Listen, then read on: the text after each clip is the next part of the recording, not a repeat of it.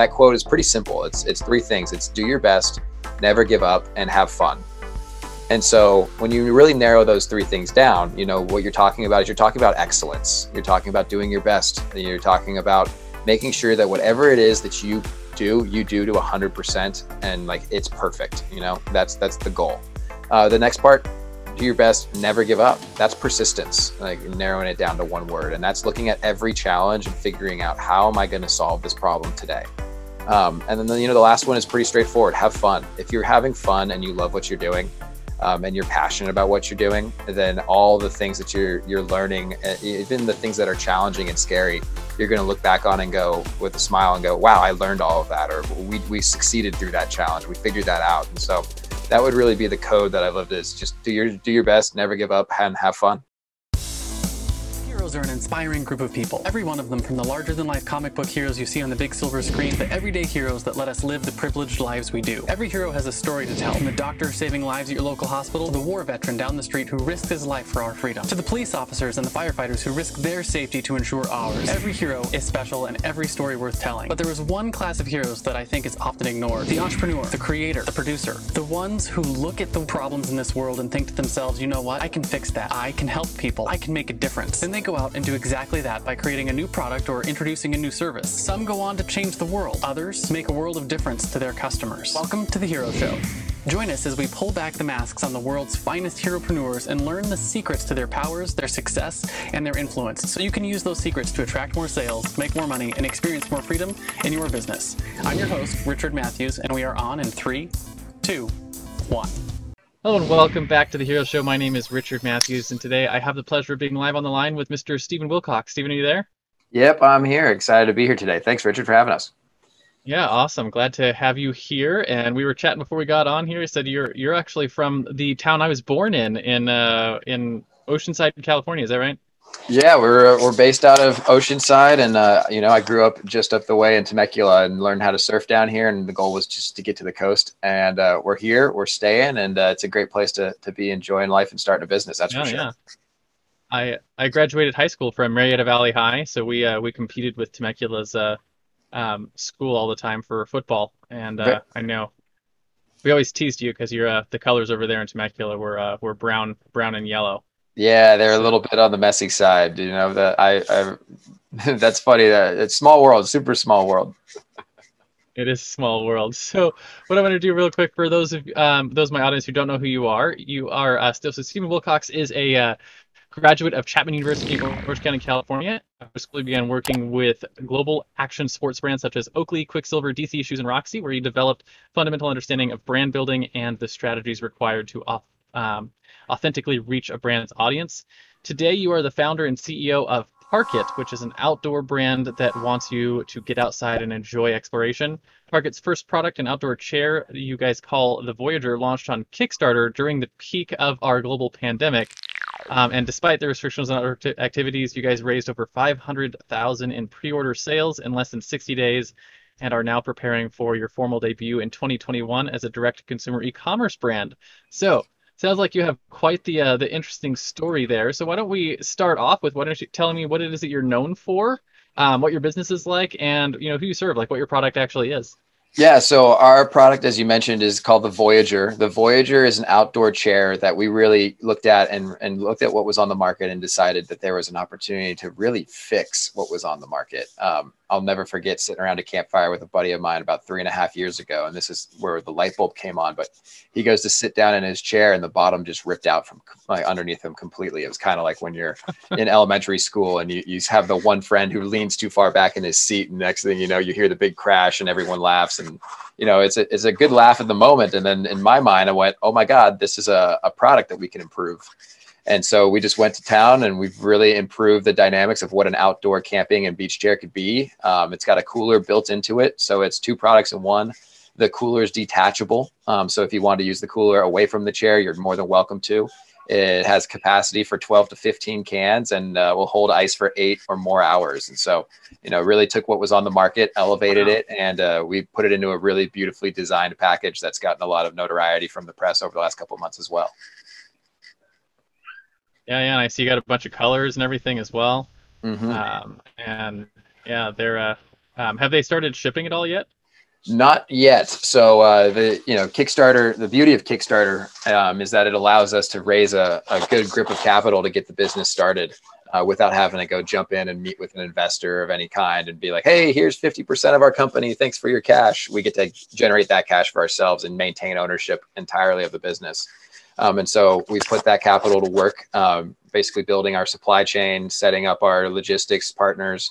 And we launched actually production on certain aspects of the chair a little over a week and a half ago. And we have a meeting tonight with our factory to finalize the last pieces and really put everything into mass production. So that's exciting stuff. So when are you expecting to actually get your first units off the production line? We are targeting February. They should be landing in our warehouse in February based upon our timelines right now. But with the elements of the global pandemic and COVID, there's definitely some logistics challenges that we would need to have everything fall in place to make that happen. So we're keeping our fingers crossed for February, but ideally, everyone will be receiving their chairs from Kickstarter in March or April of next year, and that's perfectly in time for us to get back outside and enjoy the summer months and summer season. Yeah. I see you have one of these chairs behind you there. Is that one of the chairs there? Yeah, this is actually one of our prototypes. You can see that the cup holder on it's actually white. That's a 3D printed cup holder that we refined, thousands of times. To make sure that the cup holder fit perfectly with the chair. It's actually interchangeable from the left side to the right side, which is pretty cool. If you're a left-handed person, the majority of the things on the planet are built for right-handed people. And so with our product, we cater to you depending upon what your preference is. So just pick it up and move it. It also has cutouts for canteens, like your insulated water bottles that you get from Yeti or like Hydro Flask. So those work with it. It also works with traditional cans. And then it has like this one? Yep, bingo. And it actually has a little cutout too, built specifically for coffee mugs. So if you wake up in the morning and you're at your campsite and you want to have a nice cup of coffee or tea, you can enjoy that without having to grab or worry about spilling your coffee. You can just have that coffee mug handle slide right into the cup holder and you're good to go. So here's the thing that, because for my audience knows we live full time on the road. One of the things that bothers us about all of the camping chairs is that there's two things. One is they're all built with shitty materials. Mm-hmm. Excuse my French, but all of them. So I've not yet had a camping chair last more than a year of full-time use, mm-hmm. Because they get hit with rain, they get hit with snow, they get hit with everything, right? So they get all the things, all the bolts rust out of them and they fall out and die. That's the first thing. And then the second one is all the materials are really, really slow drying. So if they get rained on, your chair is just out of commission for the next 2 days while it dries. Yep. So how does your chairs handle weather and that kind of stuff? Yeah, so our chair handles weather pretty well. Our aluminum frame is actually aircraft grade aluminum. So it's a more durable, it's not, we're not going to the low end of the road. We're going the high end in terms of durability and strength. And so there's a great element of weight capacity to it. Our chair, so far, we've been able to test it with 350 pounds of weight and stood up to all of those tests. And so from an industrial standpoint, we're kicking butt there. The armrests are wood. But they're sealed. And so what you'll come across with a lot of other chairs that have wood armrests is they won't actually seal the armrest. And so what that does is it opens it up to mold, and especially where you guys disintegrate. Yep, they fall right apart. And so ours are sealed, which is going to be great for environmental protection. In terms of the fabric, it's a woven polyester fabric that's very tight and very thin. So if it does get wet, it's more apt to dry relatively quickly as long as you get it in some sunlight. And so we're not looking at something that if you store it and stuff it away in your garage in the dark and then you're in the south and it's humid, we're avoiding as much of those type of mold issues as we could possibly find. Awesome. Yeah. So we'll have to check out your chairs when they start shipping here because, our current chairs are hitting the end of their limit before they're going to start falling apart on us. Yeah, absolutely. There's so many times. I think one of the pieces too to ours that a lot of people don't recognize when they're going out there and purchasing an outdoor chair is just the convenience factor of how to get from your car or your RV or wherever it is that you are to the area that's going to be your base camp for the day. And we've actually incorporated carry straps that can be configured 3 different ways. Backpack, traditional over the shoulder, kind of like a purse or a satchel bag. And then we have across the chest, similar also in the way to like a bike messenger bag would wear, a cyclist would wear their messenger bag. And so through those 3 different carrying styles, it allows you to have your hands free to carry whatever else you need, fishing poles, surfboards, umbrellas, whatever it Nice. is And to get to does the your cooler actual stay on destination. it when it's being carried that way?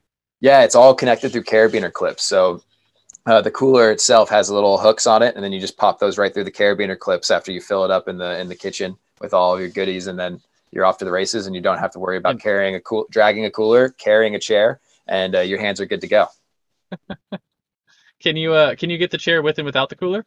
Right now, we are only offering the chair with the cooler. That's just it's an element of being so early stage in our business, but we anticipate releasing a coolerless chair. Hopefully by the end of 2021. A lot of it has to do with just our supply chain and making sure Yeah, that we're yeah. mitigating our risk in the early stages of our business. And so the thing I always like to press upon, because we get this question quite often, is that at the end of the day, it's extra storage. Yes, it is a cooler. So if you do have a cooler that you like to bring camping and everything, that storage piece is going to work great for anything else that you want to put in there. So one of the things that I do pretty often is I'll actually skateboard down to a wave in Southern California called Trestles. And I've brought in this prototype with me a couple of times. And so I've got the surfboard under the arm, the chair slung over the shoulder, and I've got my camera equipment stored inside the cooler within its own Oh, little nice. compartment case. And so it works as basically a little backpack for me, as well as a beer storage when we're at the campsite. Cool ideas. So, what I want to talk about then is your origin story, right? We talk on the show all the time. Every good book hero has an origin story. It's a thing that made them into the hero they are today. I Mm-hmm. want to hear that story. Were you born a hero? Were you bit by a radioactive spider that made you want to get into the outdoor equipment business? Or did you start in a job and eventually move your way into becoming an entrepreneur? Basically, how did you get to where you are now? Yeah, so I actually was snowboarding, and I met a bear, and the bear actually spoke to me. No, just kidding. I was trying to think of some sort of Spider-Man origin story with a bear and a mountain, and but no, the Yeah, well, origin story. meeting a bear that spoke to you sounds like Russian fairy tale. Baba Yaga had a bear. The what is it? The god of winter, I think, is a bear. Anyways, and he talks to people. Oh well, no, we didn't. Unfortunately, we didn't run into that guy. It would have been great. Would have helped me. This is the plan. Follow the plan. No, the way that we really came about the idea for Park It, and really our product was really through the experiences that I had had with other brands and other businesses out of college. I was fortunate to land a role in the marketing team at Oakley. At Oakley, I got to see, what an absolute machine that company was, at the maximum efficiency in all of their processes, and eventually sold to Luxottica for a couple $1 billion. And like, talk about a place to go and learn what it takes to really scale and run a massive organization like that. Then I went over to Quicksilver, and Quicksilver, within the first 2 weeks that I had been hired, had an all hands meeting and pulled us all in and said, "Hey, everybody, we're filing Chapter 11. We're going," and which for the listeners who aren't aware, Chapter 11 is restructure bankruptcy. Yeah, So there's yeah. two. There's Chapter 7, which is like, we're gone, we're absolving, sell all our assets. The other side is Chapter 11, where you restructure. And so I found this out kind of just joining the team there, and got exposed to everything that they had really done wrong that led to the Chapter 11, and also everything that we had to do as a marketing team to really reposition the brand into the action sports place the way that we did. And I after I looked at the two of those experiences, I really recognized you have an incredible skill set now, where you've been a part of the teams and you've seen the strategies at play that take one brand and scale it and make it the behemoth that it is, and the other one to U-turn it and get it back into that position of prominence. If you can take what you've learned from all of these and apply it to your own brand someday, there's really nothing stopping you from getting your messaging out to the world and showing people what your products are and your mission, and connecting with people in the same sense that those types of brands have.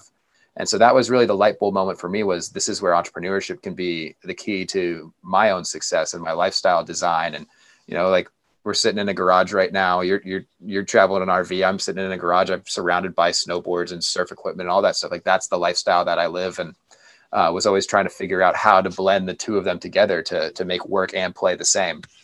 And it wasn't until my buddy sat down in the chair that I recognized we finally have a tool here where we can use this product not only we can not only elevate the product in terms of its features and its durability, but we can use this product and make it a symbol of what our brand stands for, which is community building, storytelling, and adventure, and using our product in those environments to really draw those connections to one another and build that community and do all the things that we love to do. So that's kind of the long-winded story of how we got to that position. But, that's the radioactive Yeah. spider that bit me. It was a bankruptcy.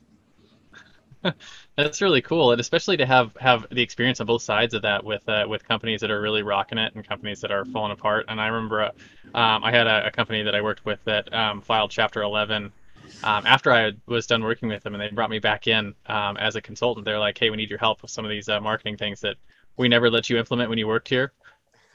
We need to talk about them." Funny how that And I got happens. to, yeah, brought me back in on as a consultant stuff, and paid me a bunch more, and then actually did all the things I told them to do, and we were able to get the company out of Chapter 11 because of that, and save the company. But it's one of those things that, like, you once you learn those skills and you learn how valuable marketing and storytelling is, and knowing how to get your message to your audience, it's a powerful thing. Yeah, So absolutely. yeah. So I'm curious then, with the chair brand, was is with the whole like messaging for a chair, right? So like a chair is, as far like, it's difficult to tell a story about a chair. How have you guys learned to tell the story and connect it with the lifestyle and those kind of things for your marketing? Yeah, great question. And so the way that we've done that is one, there's the features to it, and we don't need to jump through the features again, but for us, what a chair is it's one of the things that we like to say all the time is that it's more than just a chair. And when we say that, what we're talking about is that a chair symbolizes things to many different people. Some people, it means absolutely nothing. It's just something you sit in because you don't want to stand any longer. For some people, they have their grandfather's rocking chair and it sits on their porch, and it's something that's like a historical family heirloom that moves from house to house to house. And so we register that these products have significance to people in much more than just, oftentimes much more than just what kind of like the black and white version of the product is. And so for us, a chair symbolizes one, a storytelling, a piece for storytelling. And so through that, when I say that, if you and I were sitting around, we could easily have this conversation around a campfire with a couple of beers, and we're learning about one another. We're learning about your background, how you were born at Tri-City, your Thanksgivings were down the street from where I currently live. Like we're learning about one another, and we're doing it in the tangible world. We're not doing it digitally. We're doing it like where I can stand up and shake your hand and say, it was great to meet you. And now we were able to expand our community. And so for us, the chair symbolizes storytelling. It symbolizes a tool that can be used to build community. And through all of that, we get to do this dynamic of where we get to grow that community and share the values of what it is that makes Park It, and what makes you, and what makes me. And that messaging and that value, those values instilled into our products has really resonated with a lot of our customers. And that's been really exciting to see. Yeah, yeah, that's really cool. One of the things I tell my friends and my students and my kids all the time is that human beings are a story-born people, Hmm. right? And we judge the depth of our relationships on how much of the other person's story we know, right? So, you might call an acquaintance as someone who you know their name, but you don't know any of their story. And a friend is someone who you know their name and you know a lot of their story. But a best friend is someone you know so much of their story that the only way to grow your relationship any deeper is to go out and create new experiences together, right? Exactly. And yeah, and that's how we judge the depth of relationships, is by how much of each other's stories you know, right? And I love the idea of the chair being a centerpiece to that lifestyle. And it's so true, right? Because I said we travel and live and do all sorts of fun things, and the one thing we always have to make sure we bring with us is our chairs. Yep. Uh, And what I love about your story and like what you guys are building is that, from someone who uses camp chairs all the time, literally it's the only chairs we own. Every chair we own folds in some form or fashion because of our life, is most of the chairs are not, like you mentioned, the chairs that you bring from house to house that are heirloom stuff. mhm. They're not heirloom quality, they're throwaway quality. Like everything, if you pick up a chair at Walmart or even at REI, most of the camp chairs are throwaway, right? They're Mhm. designed to last a season or two and then they're done. Yep. Um, and there's no like history or significance that's going to go along with the actual chair.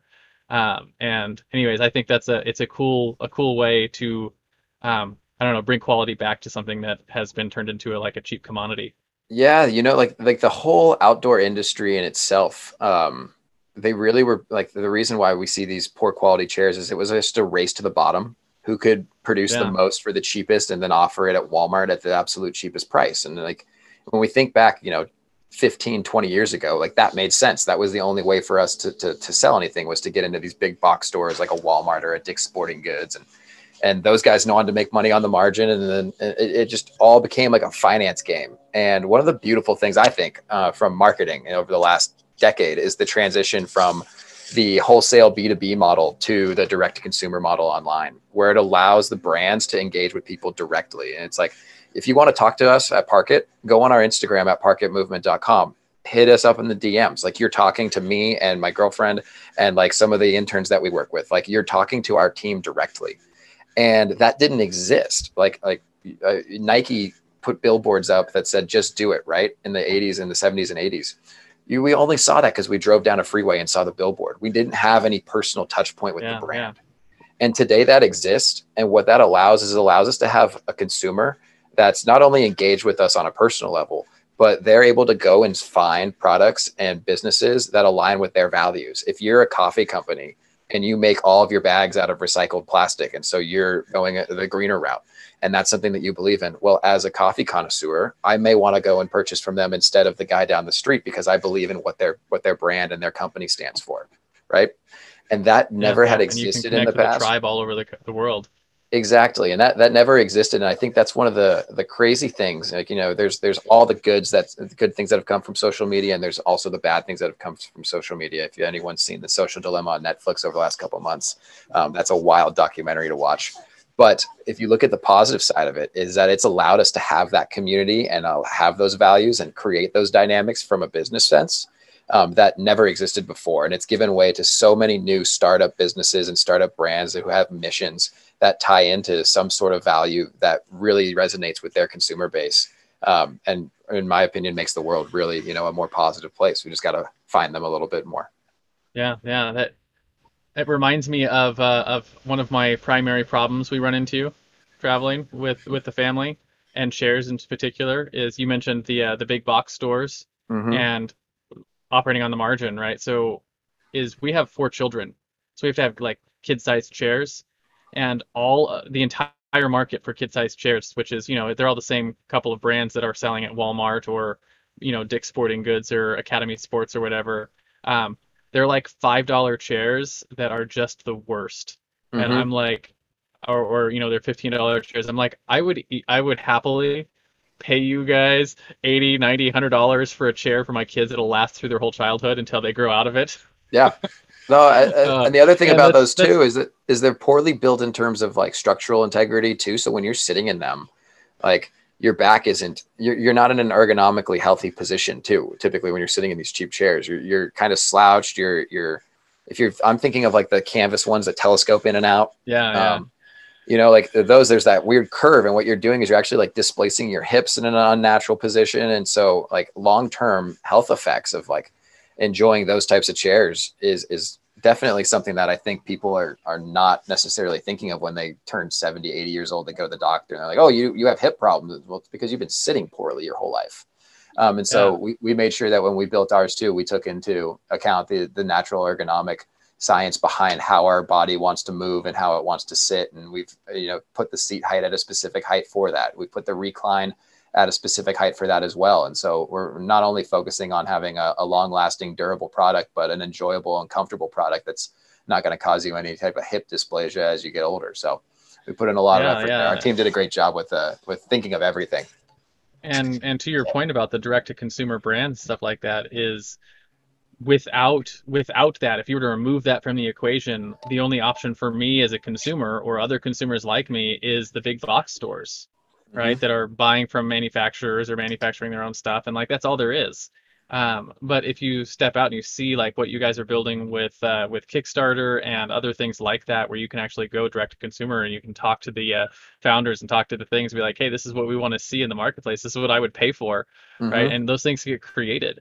Yep. And yeah, it expands the horizons for the marketplace, and I think adds a lot of value.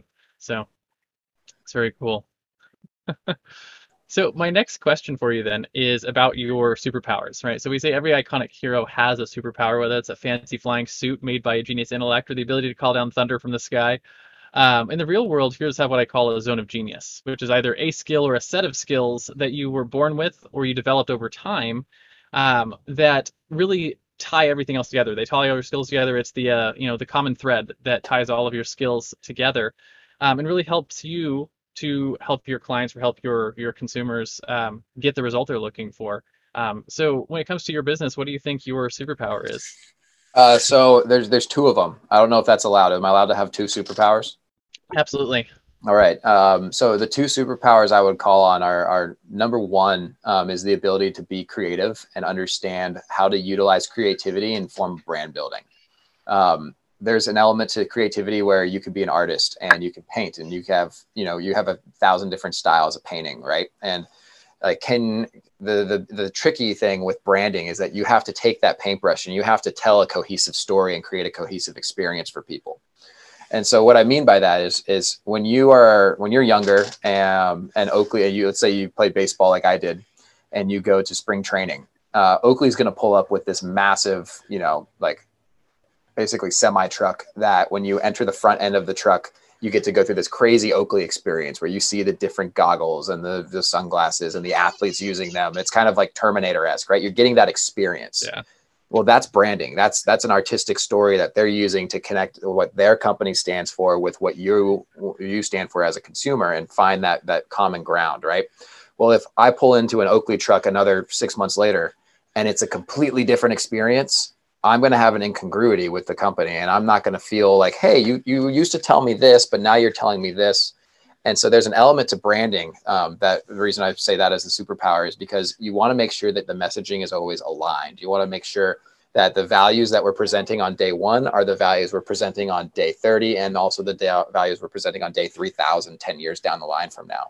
And you want that to be streamlined. And then when you start to break that messaging and you start to deter from those foundational values, you become convoluted and messy. And that's one of the things that I learned from my time at Quicksilver was through that bankruptcy. They made some of those decisions that diluted their brand value. And so that's the piece of the puzzle, I think, that, when it comes to where the superpower in me lies in terms of go to market and how to help businesses, it's finding those core values for the brand and what connects with their consumers and helps them grow. The second superpower is just learning. My mom is an elementary school teacher. I think that's part of the reason why I look at everything as a learning experience. If you task me with something that I don't know how to do, it's not a question of, well, I don't know how to do that. It's a question of, cool, I get to learn something today. And having that mindset about challenges allows you to really tackle anything that's in front of you. And in entrepreneurship, there's countless roadblocks that get thrown in front of you. For example, I'm a brand guy, like I just mentioned. I don't know a whole lot about logistics. I am learning every day how we can reduce our cost to maximize the speed at which we can ship our products and get it to our customers faster, and make sure that we're doing it at a cost-effective way. And I'm learning that every day. And so if I can continue utilizing the skill of learning and pair that with the branding and the messaging, then I can be the industrial superhero or indestructible superhero that Parkit needs me to be. Yeah, absolutely. And I love the thought about the branding stuff and keeping everything consistent. I refer to that in our business, because one of the things that we've done for a lot of years is help like online entrepreneurs build their what I call a heroic brand. Mm-hmm. And the one of the things we talk about is unconscious trust signals, right? The things that make consumers feel like they can trust you versus not.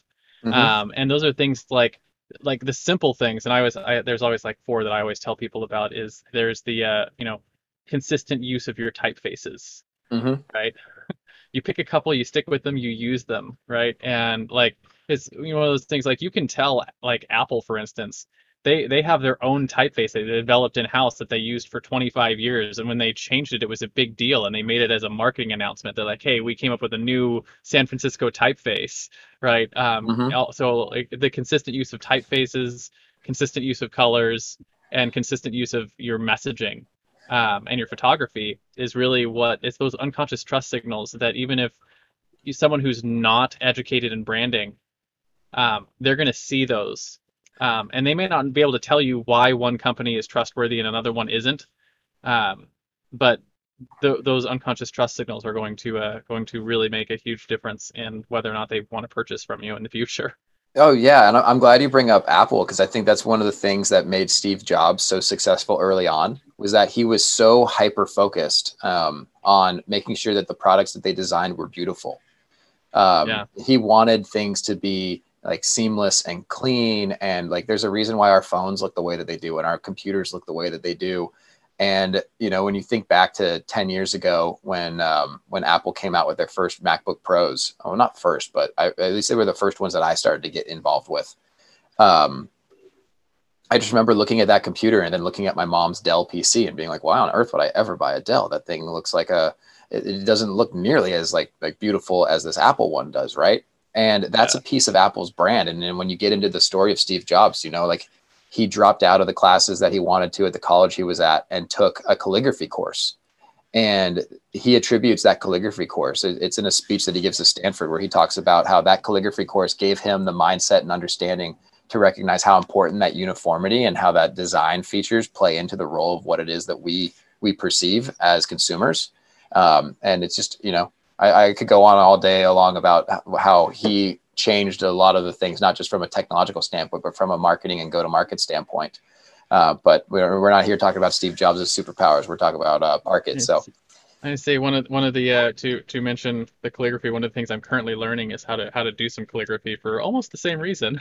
yeah, Learning how to like just to your point, the second superpower, learning. One of the things that I always try to do is have something that is not work related mm-hmm. I'm working on learning, right? So I've got last year it was a piano. This year it's learning how to do black letter calligraphy. And traveling on the road in an RV means that I'm constantly learning things that I hadn't planned on learning. Like, when you accidentally stick a forklift in the back of your RV and have to learn how to fiberglass it to fix it, and other various things like that. But yeah, the ability to look at everything that happens in your life not as roadblocks or as things that are going to stop you or slow you down, but as opportunities to learn. And my best friend and I always tease it. It's like we're leveling up in a video game, right? It's like you Mm-hmm. just picked up a new skill. Yeah. Oh my God, that's a great way to put it. It's like when I think of the things that I knew about running a business when I first conceived the idea of Parkit back in 2017 versus the things that I'm doing now day to day are completely, not at all what Instagram makes running a direct to consumer brand look like. Like I feel like before I launched Parkit, I was watching a couple buddies run direct to consumer brands and I would see what they were doing and was like, oh, like they're running sales online and Facebook's got their ads running and they've got all these automations built in. And so they probably just, like order the product, it shows up and then it ships. And I'm like, I mean, how ignorant of me at 17 years old to think that that's all that goes into it. But now we're in the stages where like I'm doing things that if you were ever in another organization, like they have entire departments for that where the knowledge gets spread up and down and it gets pretty siloed, because it's like we want to make sure that operations and logistics is dialed in. We need our sales team kicking butt. We need our marketing team kicking butt. Well, in the entrepreneurial world, like you're doing all of it. You're learning all of it. You're learning it as fast as your Yeah, brain can yeah. process it. And so even though some of the things you look at, you're like, I have no idea how to do this. Well, thank God for Google. At the end of the day, you're going to figure out the solution somehow, and you're going to open the right conversation with the right person, and they start to mentor you and teach you everything as well. So it's a lot of learning. You have to be willing to take, we've been watching The Mandalorian. I don't know how many people are watching that, but when you watch that show, I just keep thinking of like how everything that this guy is going through, trying to get this baby Yoda wherever it's supposed to go is just like a problem. It's like, boom, another problem here, boom, shipper issue here, boom, that problem here that he has to solve. And he just kind of puts his head down and goes, all right, well, this is the situation. I got to solve this today. And there's a lot of that in entrepreneurship where you just have to put your head down and go solve the problem that gets presented in front of you. Yeah, yeah, it's so true. And it's interesting because as you pick up skills, it almost feels like at some point you're like, in video games where you get like late game and you feel like you're running on God mode, like, hey, I Mm-hmm. can just destroy all these problems. And then you realize, the next like big challenge comes up and you're like, oh, maybe not. Right. Mm-hmm. I got really good at that level. And there's a whole other level of things that you have to learn. Right. And so like eventually with your business, you'll get to that point where you're building those silos, right? You're building those teams, and like that's a whole different like skill set of learning how to hire people and build teams and get them to operate and do the things at the level that you want them to do. Mm-hmm. And those are all like new challenges you get to look forward to figuring out, Yep. in the future. So Oh super yeah, cool. tons of those coming. So, you mentioned a second ago, I'm not sure if you misspoke, that in 2017 you were 17, so you were only 19 No, years no, old no, running no. this I'm sorry. business? No, I meant that when we conceived the idea for the business in 2017. So Okay, I'm so actually I'm 29. I'll be 30 in a couple of months. So yeah. I was about to be overly impressed if you were 19 years old and running this company. Oh, I mean, sometimes I watch Shark Tank and these kids go on there, and I'm like, why wasn't I doing that at 17? But I was, at 17, I was trying to figure out how to get on the closest bus that was to my house with my surfboard to go surf. I wasn't focused on trying to figure out how to grow a business or any of those things. So, Yeah, um, yeah, same oh, here. It wasn't until I was a little bit older where I was like, you know what, I could actually do something about this and create stuff. So, mhm. listen, the flip side of your superpower is your fatal flaw, right? And just like every Superman has his kryptonite, or Wonder Woman can't remove her bracelets of victory without going mad, you probably have a flaw that's held you back in growing Parkit.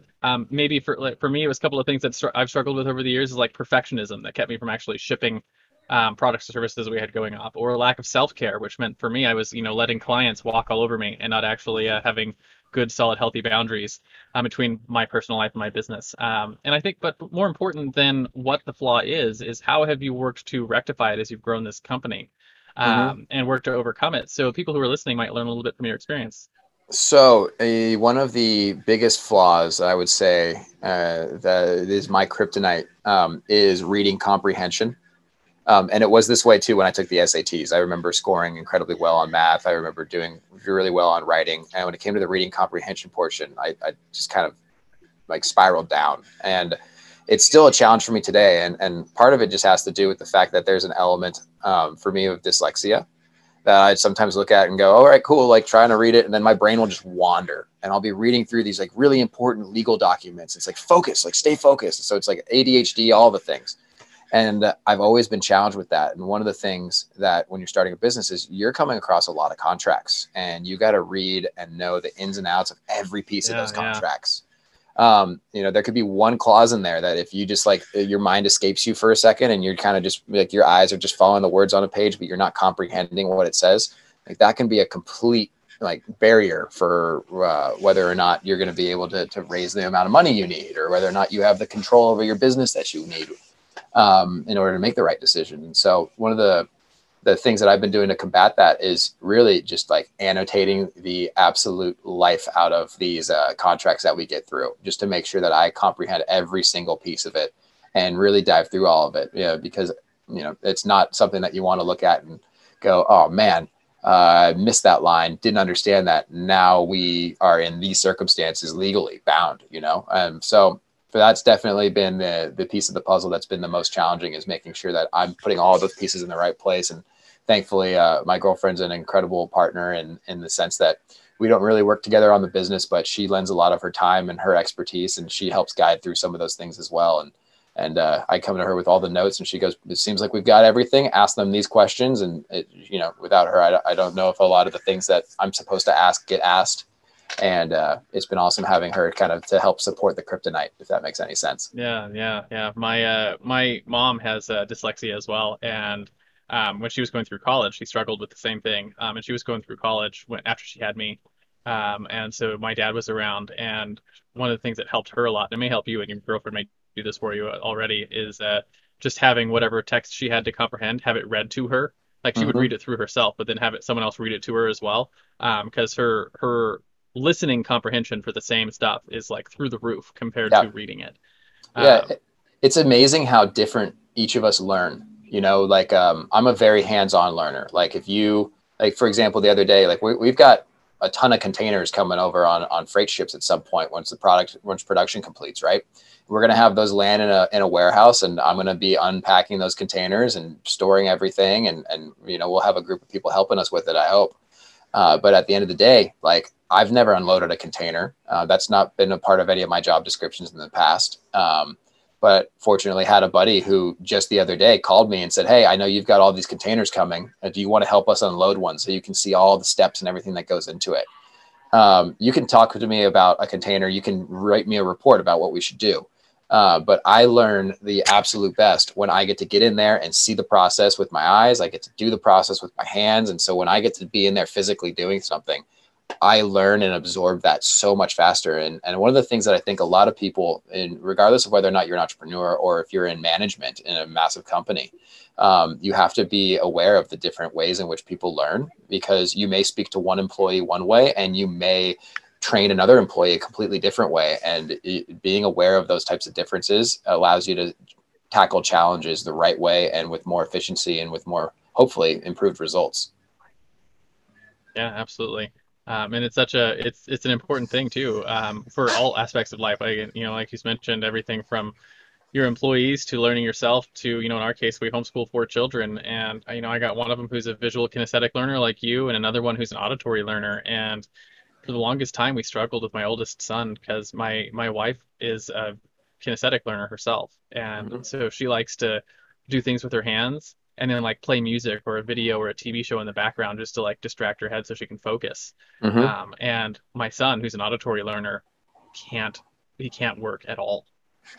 If there's that music going in the background, all he's doing is listening to that music or listening to the TV show or listening to whatever. And I was finally like, you have to turn that off and let him just focus on it, or let him listen to the work that he's doing. Yep. And it's so important to understand how the people on your team learn so that you can get the results you're looking for. Yep. Absolutely. I think one of the things too that I can relate to with your son is, I'm sure other people can relate to it too. You'll be typing an essay or typing an email or whatever it is, and you'll be listening to music, and suddenly you look down and you've like typed the last 5 words of the song. Yeah. And you're like, how did I do that? Like, how did I get to here? And one of the things that I've started doing, and maybe this will help your son, is I listen to music when I work that has no words in it whatsoever. And so it helps kind of like put me in a rhythm state. Yeah. But at the same time, they're not telling me what to potentially write, and then find my fingertips going through the lyrics of a song. Yeah, yeah. I've done the same thing because I'm like my son. I'm a auditory learner, so I have to have stuff that is just beats or just music and stuff like that, with Mm-hmm. no lyrics to it. Otherwise, I'm gone in whatever the lyrics are. Oh yeah, right there with you. Completely the same. Yeah.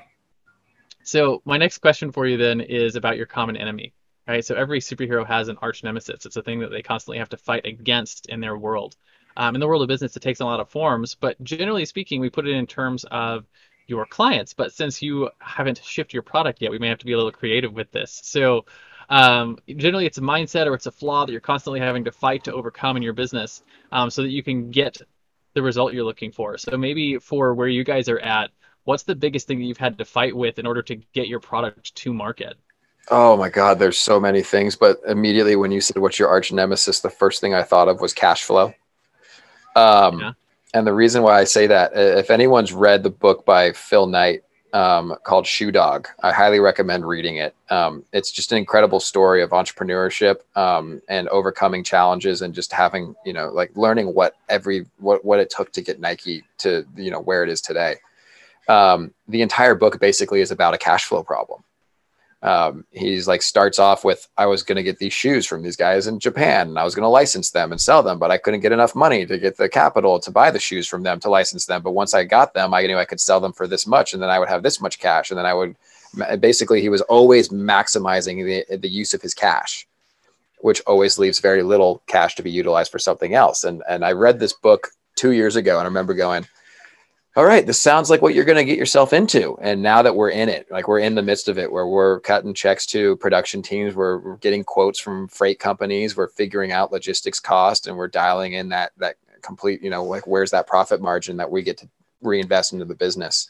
That's definitely like easily the biggest challenge, I think, and in terms of nemesis that we have is making sure that everything that we're putting together is putting us in a position to grow and scale profitably, while maximizing our opportunity at the same time. It's a very tricky dance to try and do, but we're doing it well so far. So Yeah.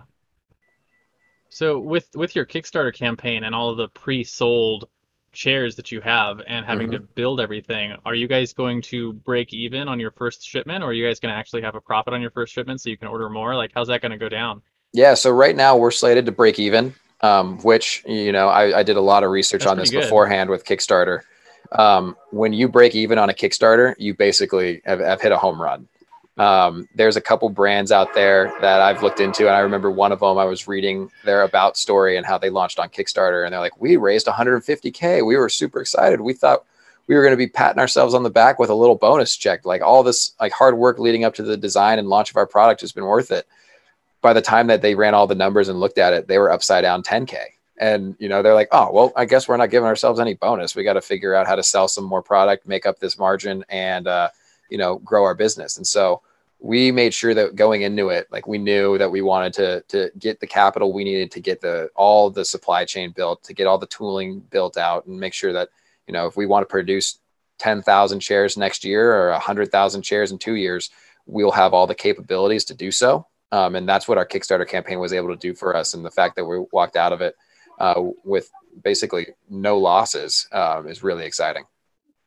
Yeah, yeah, that's really cool. So, um, when you set out to build the Kickstarter campaign, did you already have all those numbers in place? Like, here's how much we're going to need to get the tooling done to build these chairs and all that stuff, or is that something you sort of figured out as you were going and you started seeing the orders come in?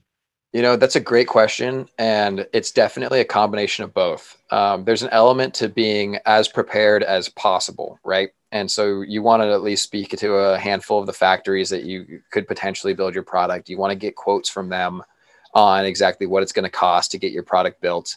And then you're going to take that information and you're going to hand that over to a freight company and go, hey, this is what our dimensions of our product are going to be.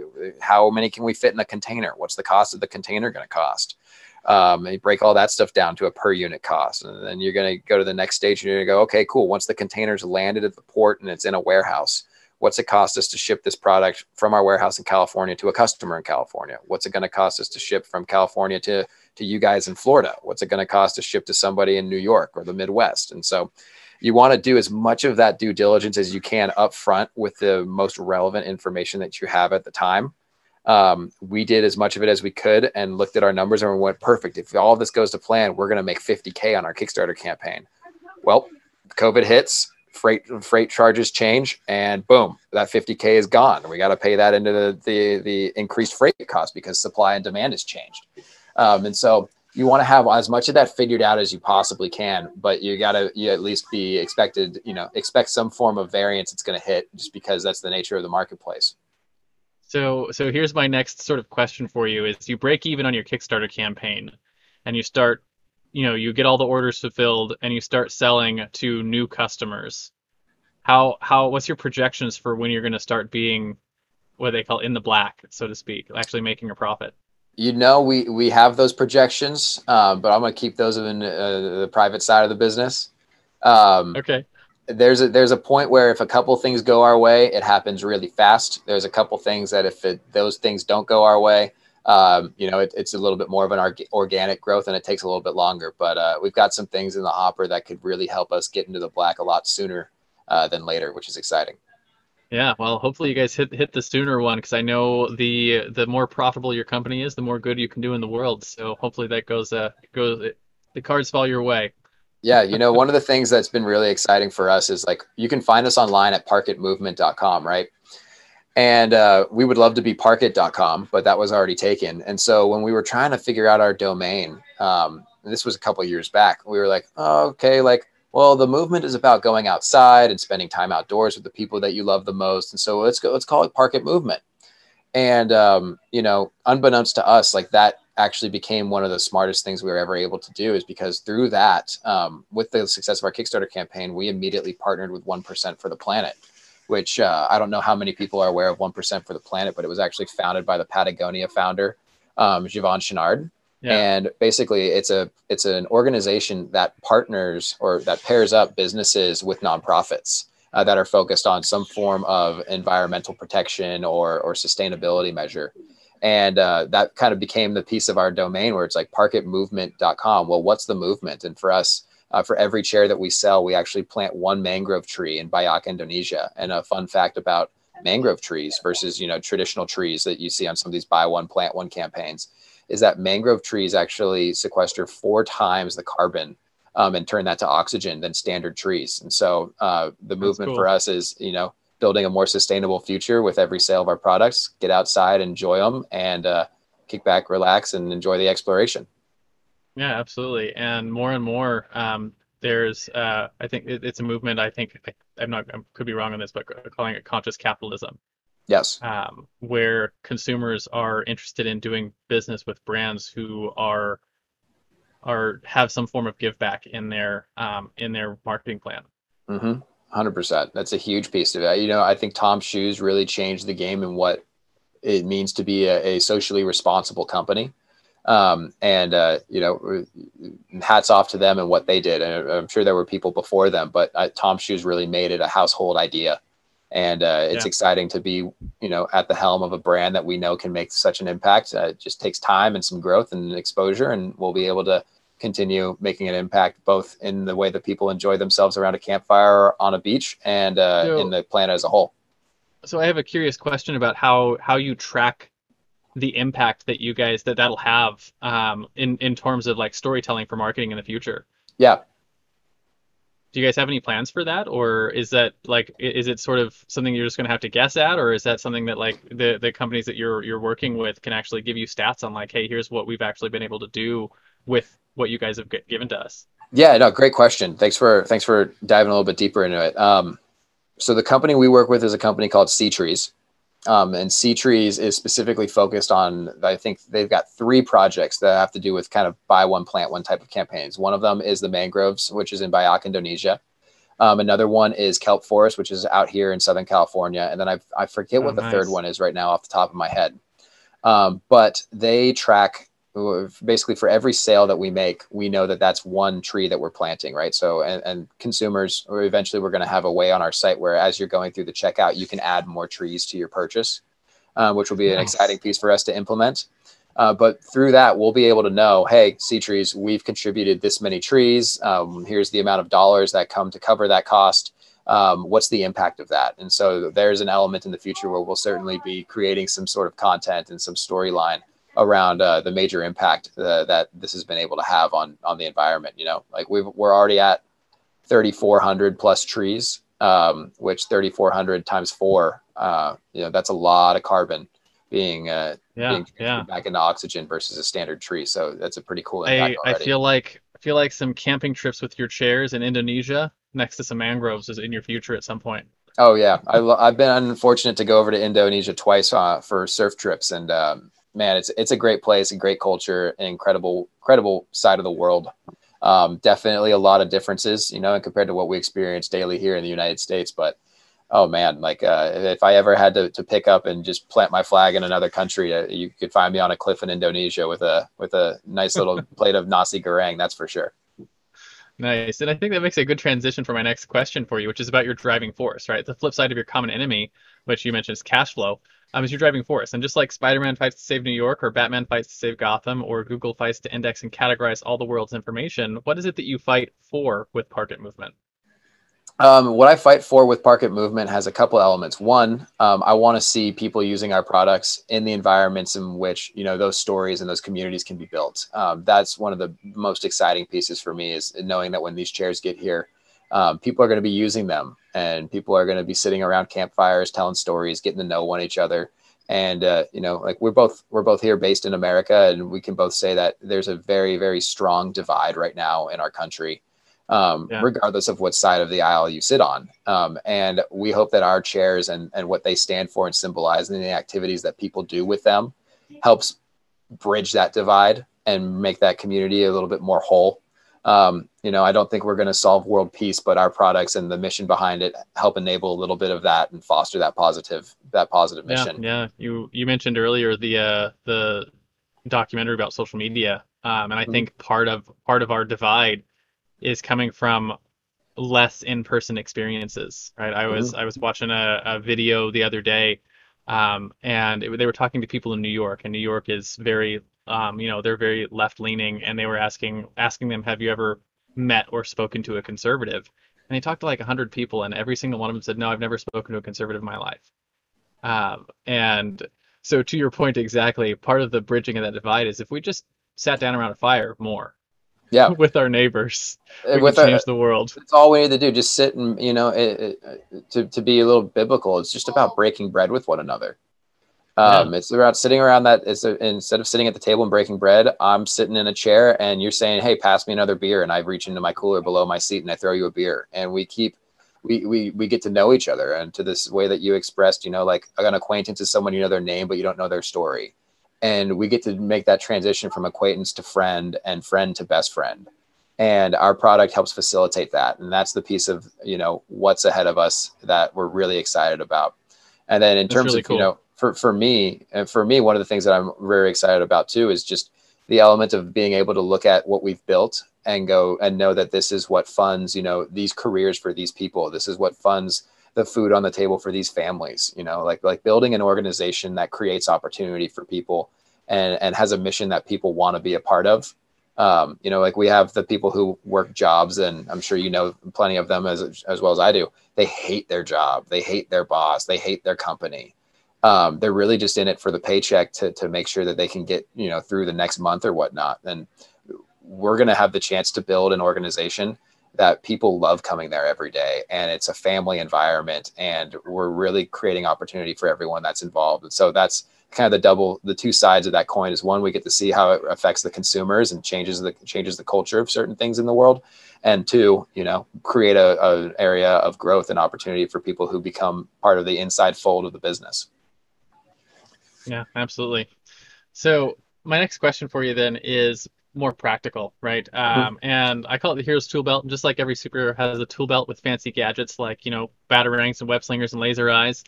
Talk about top 1 or 2 tools that you couldn't live without in your business, right? Could be anything from your notepad to your calendar to your marketing tools. What is it? So you couldn't do without couldn't do without. No, I love this. This is a great question. There's 3 things that I could not do without. And this isn't just for me and for Parkit. This is for every client too that I still work with from a brand consultant perspective. If we don't have Adobe, and we don't have Facebook, and we don't have Shopify, we don't have the 3 tools to facilitate sales and marketing. And what I mean by that is, you can build, if you're well versed in Photoshop and Illustrator or InDesign, and you can build graphics and you can build eye-catching creative pieces with those programs. You can then utilize Facebook to distribute them. And then when you use Facebook to distribute them, the user sees them, it catches their attention, they click through, they land on your Shopify website. And at that point, you've invited them into your house. This is who we are. This is what we sell. Do our products serve a solution for you? And how does that come together? And if you can master those 3 tools, you can take really any product to market. Now, there's a lot of logistics pieces that I'm skipping here. But in terms of, the 3 tools that help us facilitate like what we're doing every day, it's wake up, build an email in Adobe, distribute that through some sort of social media platform engagement piece like a MailChimp or a Klaviyo or a Facebook or an Instagram, and drive them to our site and invite them into our house to learn about who we are and our products. And those 3 tools, I don't know how else we would get anything done without them. That's amazing, and it's true too, right? It's from inception of the marketing, the message to getting it into the customer's hand. Those are the 3 things you need to get them there. Speaking of heroic tools, I want to take a few minutes to tell you about a tool we built that powers the Hero Show and is now this show's primary sponsor. Hey there, fellow podcaster. Having a weekly audio and video show on all the major online networks that builds your brand, creates fame, and drives sales for your business doesn't have to be hard. I know it feels that way because you've tried managing your show internally and realize how resource intensive it can be. You felt the pain of pouring 8 to 10 hours of work into just getting 1 hour of content published and promoted all over the place.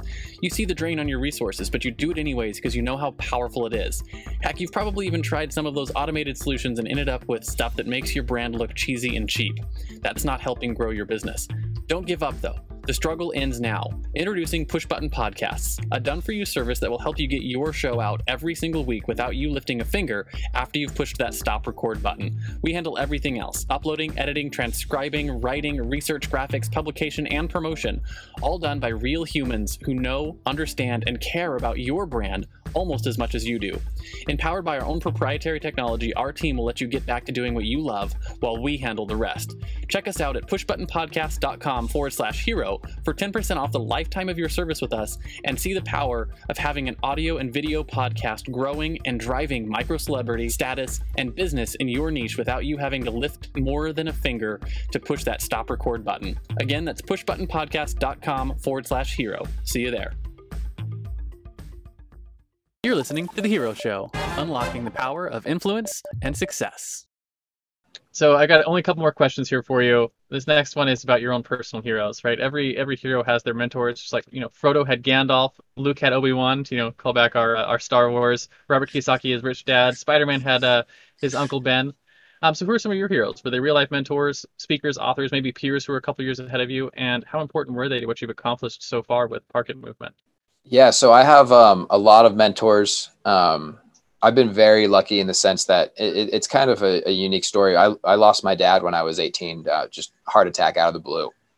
And in that experience, like you lose a father, but what happened for me was I actually ended up meeting like probably 15 dads along the way, if that makes any sense. Like people come out and they're like, hey, like, you're 18. Let me guide you through this challenge. And another guy, hey, you're 22. Let me guide you through this challenge. That there's been so many people in my life that have been kind of that stand-in role for me, that have been absolutely influential. None more than my dad's brother. He also is an entrepreneur. He runs his own business. He's been incredibly successful as a label printer. If you ever bought a Jack in the Box burger in the 90s and 2000s, and it came with that little sticker on it that had the ketchup, mustard, mayo, all those things, he printed those for like the whole country. And that was his big client that really catapulted him into the success of his business. And he's been super instrumental in getting me in the right mindset about certain problems and looking at certain challenges with me and finding the way to solve them. So he's been absolutely incredible. And as a father for his children, as an uncle to me, and as a business owner, he's been really one of the ultimate mentors for me that helps guide kind of my path and what we want to do for Park It. Yeah, that's really cool. I've my dad lost his dad when he was young too, and it had a big impact on him. And I've been lucky enough that my dad's still around and been able to guide me through a lot of those things. Everything from having my first, getting married, having kids, to moving on the road and doing all these crazy things that we do. So it's definitely cool to have people who are able to stand in and fill in for that role. And it's always surprised me how often, when I ask that question, how often it's a family member or a teacher or someone who may or may not even realize in their own life that someone else is looking up to them as a hero. Oh yeah. And yeah, there's a peer too I want to give a nod to. There's a buddy of mine who he's the one who fell through the chair at the campfire. His chair is the one that fell apart. He started a direct-to-consumer watch brand about 5 years ago. And he's grown that whole thing organically. He hasn't taken in any outside funding, any cash. He's done a couple Kickstarters to help fund some inventory. But like him being a peer too is someone that I've been able to look at and go, all right, like you're challenging what I think is capable for me at the age that I'm at. Like a lot of people would be like, oh, you can't start that.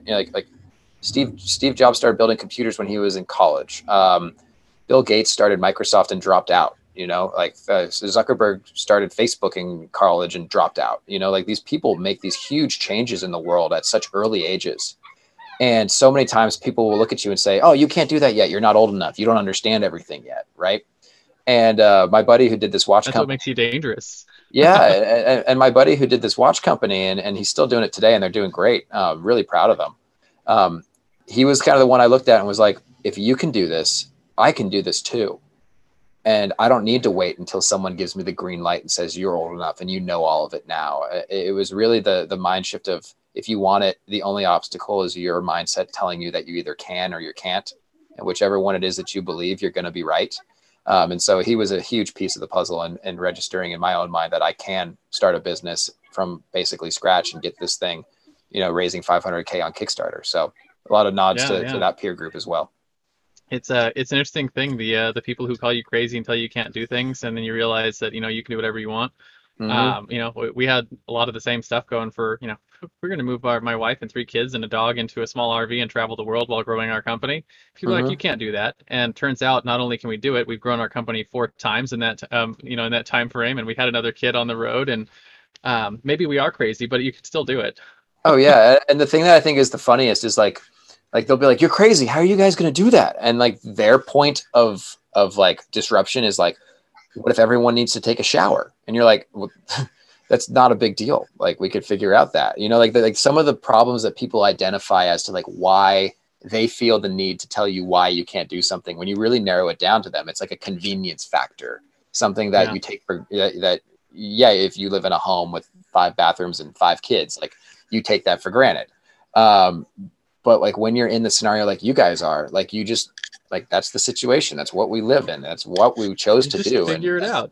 And you just exactly you just figure it out along the way. And I remember there was a middle school when I graduated. I don't even know if you call it graduated, but when you move from 8th grade to high school, they had the high school principal come and speak to us, and he said there's 3 types of people in the world: the people who make stuff happen, the people who watch it happen, and the people who say what happened. And I feel like a lot of the times that people who make stuff happen is a very small percentage of the population. And a lot of people are caught in the other end going, they did what? And you grew your business 4 times, living out of a van, having another child. Like those things are things that a lot of people go, I don't know how you did it, but you just figure it out. Like you said. Yeah, you just do it and make it happen. And it's such a fascinating thing to learn what it takes to be the kind of person that make things happen. And I used to, as a younger entrepreneur, think that anyone could be an entrepreneur. And I've realized over the years that it takes a special kind of person to want to put in the work and the effort and have the risk tolerance that goes into do what we're doing. But the Mm-hmm. reality is it's not really that difficult. Like the actual work isn't that difficult. The reality is it's just consistently doing action, like doing action that leads you to the goal you want to go. Sometimes you trip and fall and hurt things and blow them up and you have to get up, but it's that getting up and keep going for that destination that really sets entrepreneurs apart, sets the people who are, making things happen. Yeah, no, couldn't have said it better myself. There's such an element to it where, and I think you touched on it perfectly. I was thinking to myself the other day, it was like, well, like, that was hard, but was it really hard? And you realize that you like survived it, right? You come to that Yeah. that point of like you're looking at something one day and you're like, oh no, what am I gonna do? I have no idea how to solve this problem. And then you figure out how to solve the problem and you get out of it. And it's like watching children learn something, right?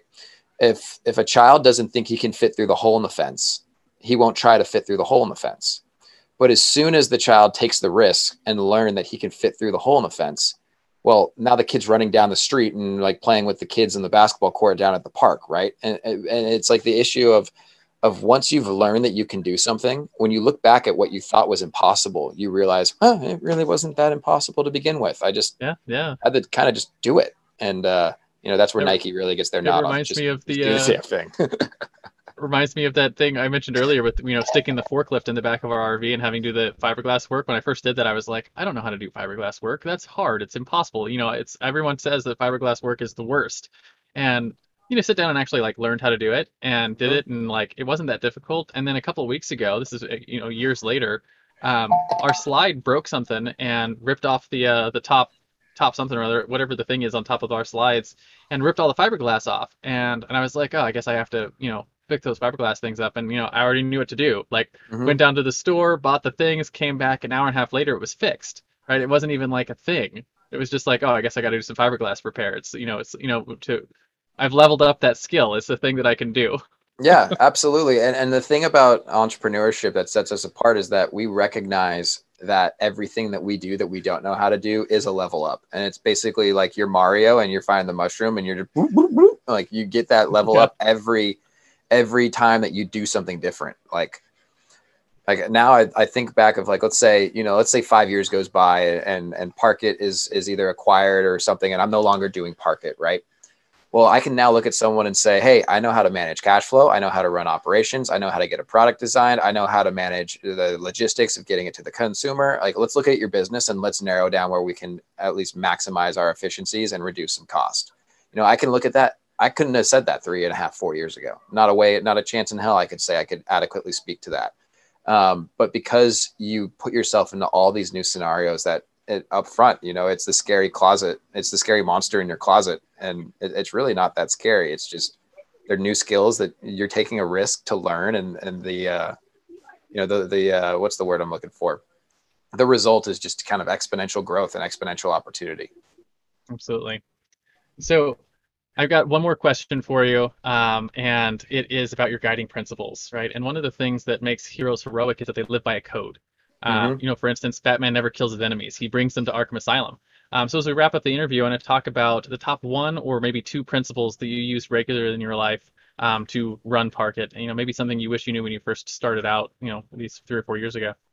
Yeah, so the principles that I've always lived my life by are, there's a quote actually from my dad that he would beat into us as children, that when you're a kid, you're like, oh, I get it, Dad. And then you get older and you're like, oh, wow, I kind of get what he was doing there. And that quote is pretty simple. It's three things. It's do your best, never give up, and have fun.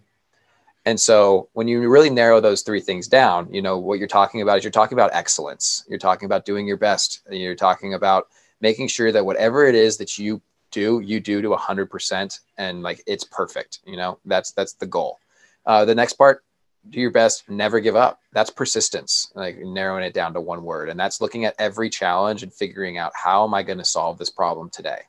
And then the last one is pretty straightforward. Have fun. If you're having fun and you love what you're doing, and you're passionate about what you're doing, then all the things that you're learning, even the things that are challenging and scary, you're going to look back on and go with a smile and go, wow, I learned all of that. Or we succeeded through that challenge. We figured that out. And so that would really be the code that I've lived, is just do your best, never give up, and have fun.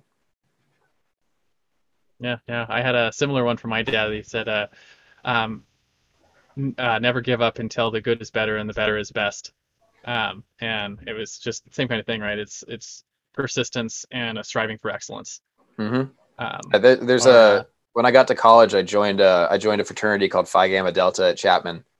And, you go through the pledge process, and they've got these manuals that every chapter goes through, and they teach you different things and teach you different values and different, when fraternities were first actually created back in the day, they were built as ways for young men to come together to teach themselves how to be men. Now we have a different kind of Hollywood version of what fraternities are. But those foundations still exist in a lot of them across the country, and they teach you certain values. And one of the things for my fraternity that's really unique is that we've actually had a president of the United States be one of the members of our fraternity, and it was Calvin Coolidge. And there's this quote from Calvin Coolidge that, as a pledge, we were forced to learn. I don't know if necessarily forced to learn is the right word, but we were taught to learn this quote. And the quote is all about how, nothing in the world can take the place of persistence. You can be the smartest, you can be the most educated, you can be, the luckiest, but you can remove all of those things from who you are. If you work hard, and you will see the fruits of what your labor will bring you. And I would advise, anyone listening, you want to go read the quote, want to feel inspired, just Google Calvin Coolidge persistence, and it'll come up right away on Google, and you'll read it. And it became kind of a thing that I lived by in college, after my dad had passed away. And it wasn't until a couple years after college where I drew the connection of this is basically what he was telling me to do my whole life. And it tied into the do your best, never give up, and have fun. And that's really the biggest piece to the puzzle, is you're talking, your dad taught these same things to you. And I'm sure he learned them from his dad before your grandfather passed away. And it's that type of, value and those types of principles, they extend beyond circumstance. They're true and they're tried. And there's a reason why people write books about them from thousands of years ago. I remember my son, passing that lesson on to my son. He was in gymnastics with one of his buddies, and his little friend, they're both 6 or 7 years old at the time, and his friend is just gifted athletically, And the kid plays football and he plays soccer and he does ballet and he's in gymnastics and he can do a, back handspring, back tuck at 6 years old with perfect form, and he doesn't even have to try. Yeah. It's just easy because that's what he was gifted with. But because everything is easy, he never puts any work into any of it. And my son has to work really hard, in gymnastics to be even like half as good as his buddy is. And I was like, but see, the difference is that, like, if all it's going to take for you to be a better athlete than him is to just outwork him, right? Because that's it, your persistence at working towards what you want to do is going to get you places that'll never get him because he doesn't have the same work ethic. Yeah. Right. And when you combine the gifts with work ethic, that's when you get like Olympians. But but like, for us normal people, you can get a long ways. Could you imagine if Usain Bolt, with like the natural God-given talent that he has to run as fast as he can, didn't have the mindset to train as hard as he trains? Or Michael Phelps, the same. Like Michael Phelps was scientifically gifted with a body that's built for swimming. He has the torso of someone who's 6'6" and the legs of someone who's like 5'8". That gives you ability to plane over water. And if he doesn't wake up and go through the regiments and the training and the mindset that he has about just working hard and outworking everyone to be the best swimmer, like, you could have that swimmer's body and never use anything for it, and you don't have any of the gold medals that he's got, And so the biggest piece, of the puzzle is persistence and excellence. You could combine those two and you can do anything. Absolutely. So that's basically a wrap on our interview, but I do finish every interview with a simple challenge that I call the Heroes Challenge. And it's basically, it's a selfish thing I do to get access to stories I might not be able to find on my own. So the question is simple. Do you have someone in your life or in your network who you think has a cool entrepreneurial story? Who are they? First names are fine. And why do you think they should come on our show and share their story? First person that comes to mind for you. First person that comes to mind for me is Ryan Torres. He's the founder of Vaer, the watch company that I was mentioning. He's the peer of mine that really helped inspire kind of the mindset of, well, if he can do it, I can do it too. Let's raise the level of what we expect out of ourselves. And I think he'd be a great person for you guys to bring in on the show and find out what his superpowers are. Yeah, awesome. So we'll reach out later and see if we can get an introduction to Ryan. So in comic books, there's always the crowd of people at the end who are clapping and cheering for the hero as they finish. So as we close, our analogous to that is I want to find out where people can find you if they want to pick up one of your chairs in the future when they hit the market. Where can they light up the bat signal, so to speak, and be like, hey, we need some better chairs to sit around and grow some stories with our families. And I think more importantly, that who are the right types of people to actually reach out and maybe check out your chairs, check out your products, and be a part of the Park It movement. Yeah, so to find us, you can find us on the web at www.parkitmovement.com. You can find us on Instagram at Park It Movement.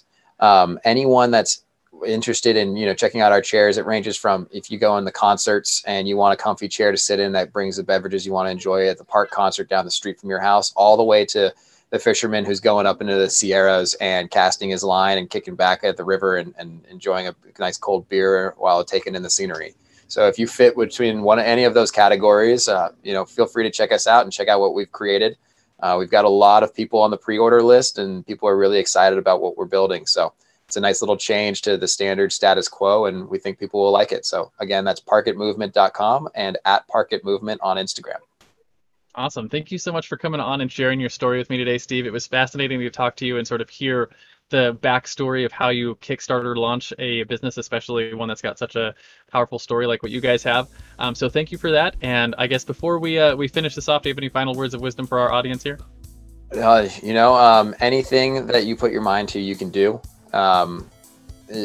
Persistence and determination alone, it will really help drive a lot of the success in your own life. And if you're willing to look at the challenges as learning opportunities and push through all of them, you can launch a chair on Kickstarter and raise 500K just like we have. So, love to see more success. And if you guys have any entrepreneurs out there who want to connect and share knowledge about what's working for you guys, we're happy to share what's working for us and keep everybody growing together. So yeah, thank you so much for having us. Awesome.